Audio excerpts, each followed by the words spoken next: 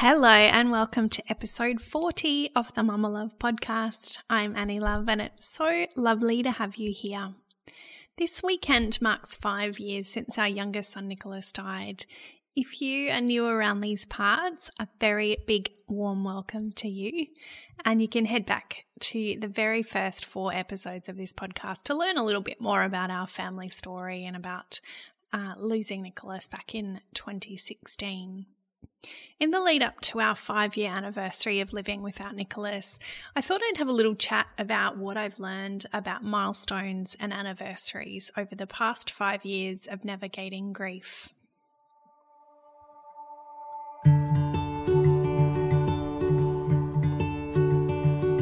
Welcome to the Mama Love podcast. My name is Annie Love and I'm a mum, a wife, a life coach, creative spirit and all-round positive thinker. Our parenting journey has been, a bit of a roller coaster, and I've learned the hard way how to navigate through some pretty tumultuous times. This podcast is about finding joy, even in the midst of darkness, and believing that we can find light on the other side, even if the landscape is different to how we expected it to look. We're going to share stories and conversations along the way, and talk about how we create our best life, even when things feel hard. Thank you for being here.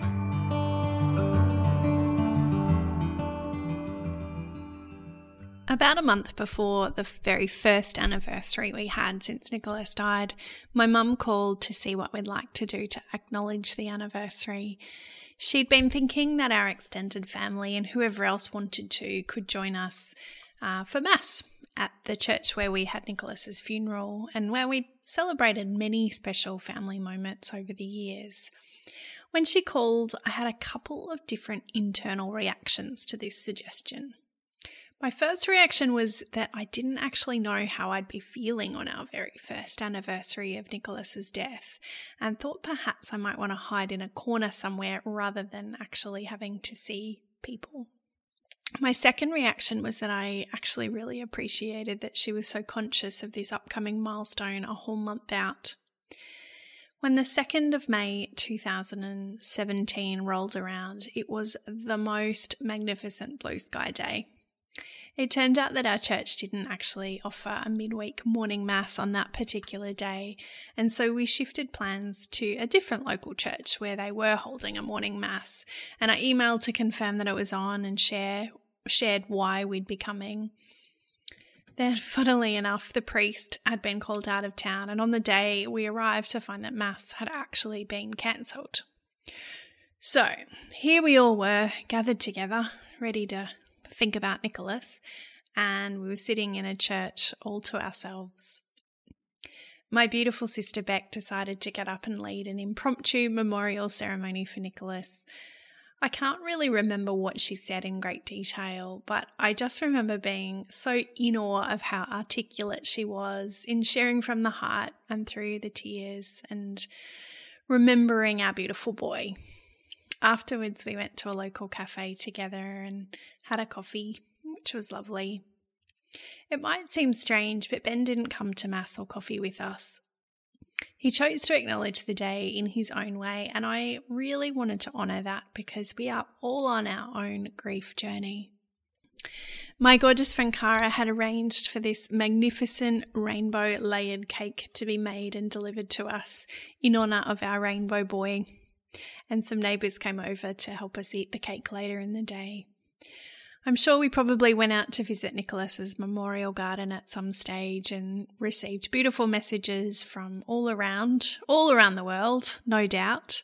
I remember our beautiful friends in Ireland saying that they had planted a blueberry tree, and there were similar messages from people all around from the extended community.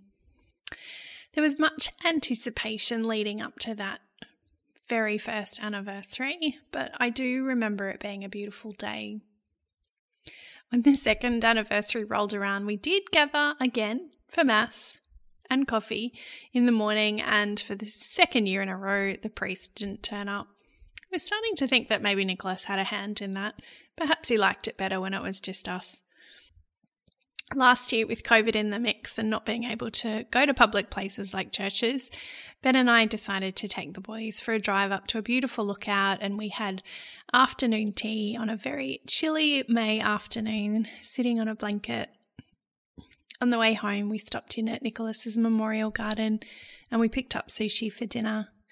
As two of Nicholas's favourite foods, we often eat sushi and mango gelati on Nicholas days. When I think about grief milestones and anniversaries over the past 5 years, probably the biggest lesson I've learned is that the emotion of the day is really hard to predict. Now, this probably seems painfully obvious, but milestones and anniversaries can bring up a lot of emotion, and it's not just around the actual loss of the person, but it can be especially if you're remembering the events that lead up to somebody's death. This time of year for us, between Nicholas's birthday and the anniversary of his death, has so many memories. Nicholas experienced his very first fever and started getting sick on the night of his 4th birthday on the 20th of March. And then he was admitted to hospital on the 13th of April and died on the 2nd of May. So that, kind of 6-week period, there are just so many different memories and experiences that we had.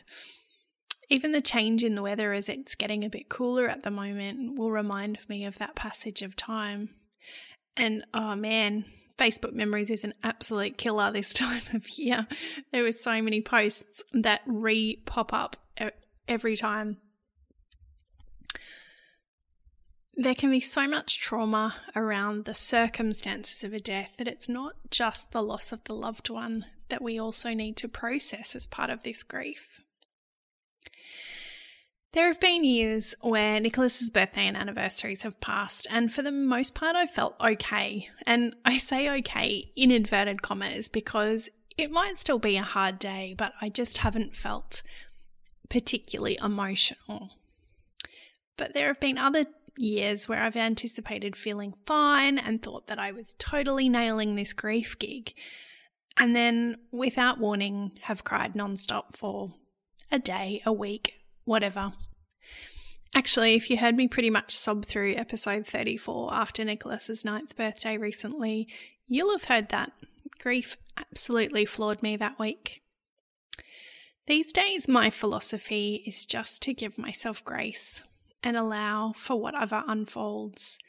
I don't want to preempt that I'll be feeling terrible because I truly do believe that where focus goes, energy flows, and I don't want to focus on feeling terrible.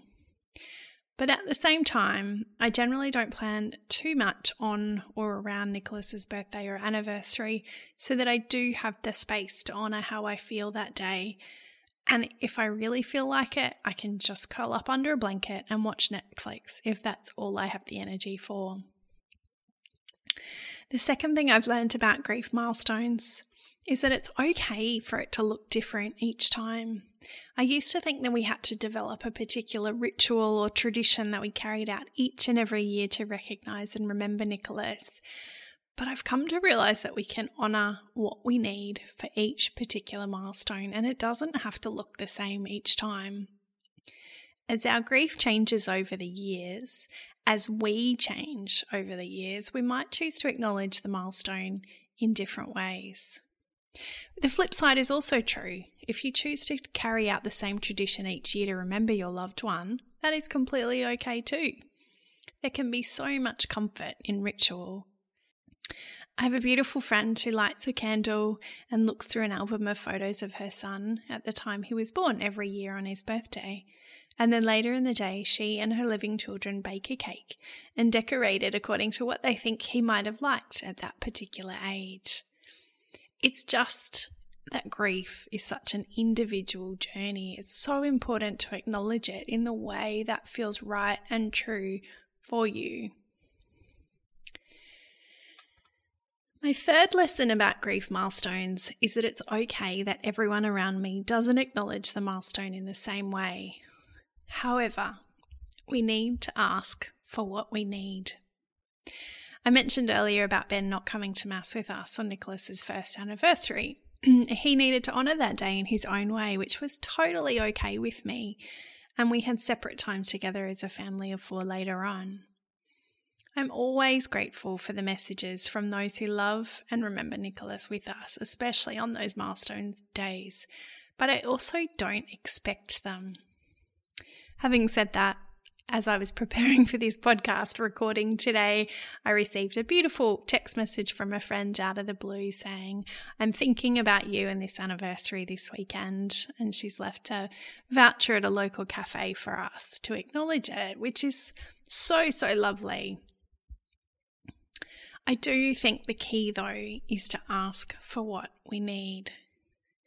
Now, I'd probably consider myself quite a selfish griever in that I prefer being alone with my emotion.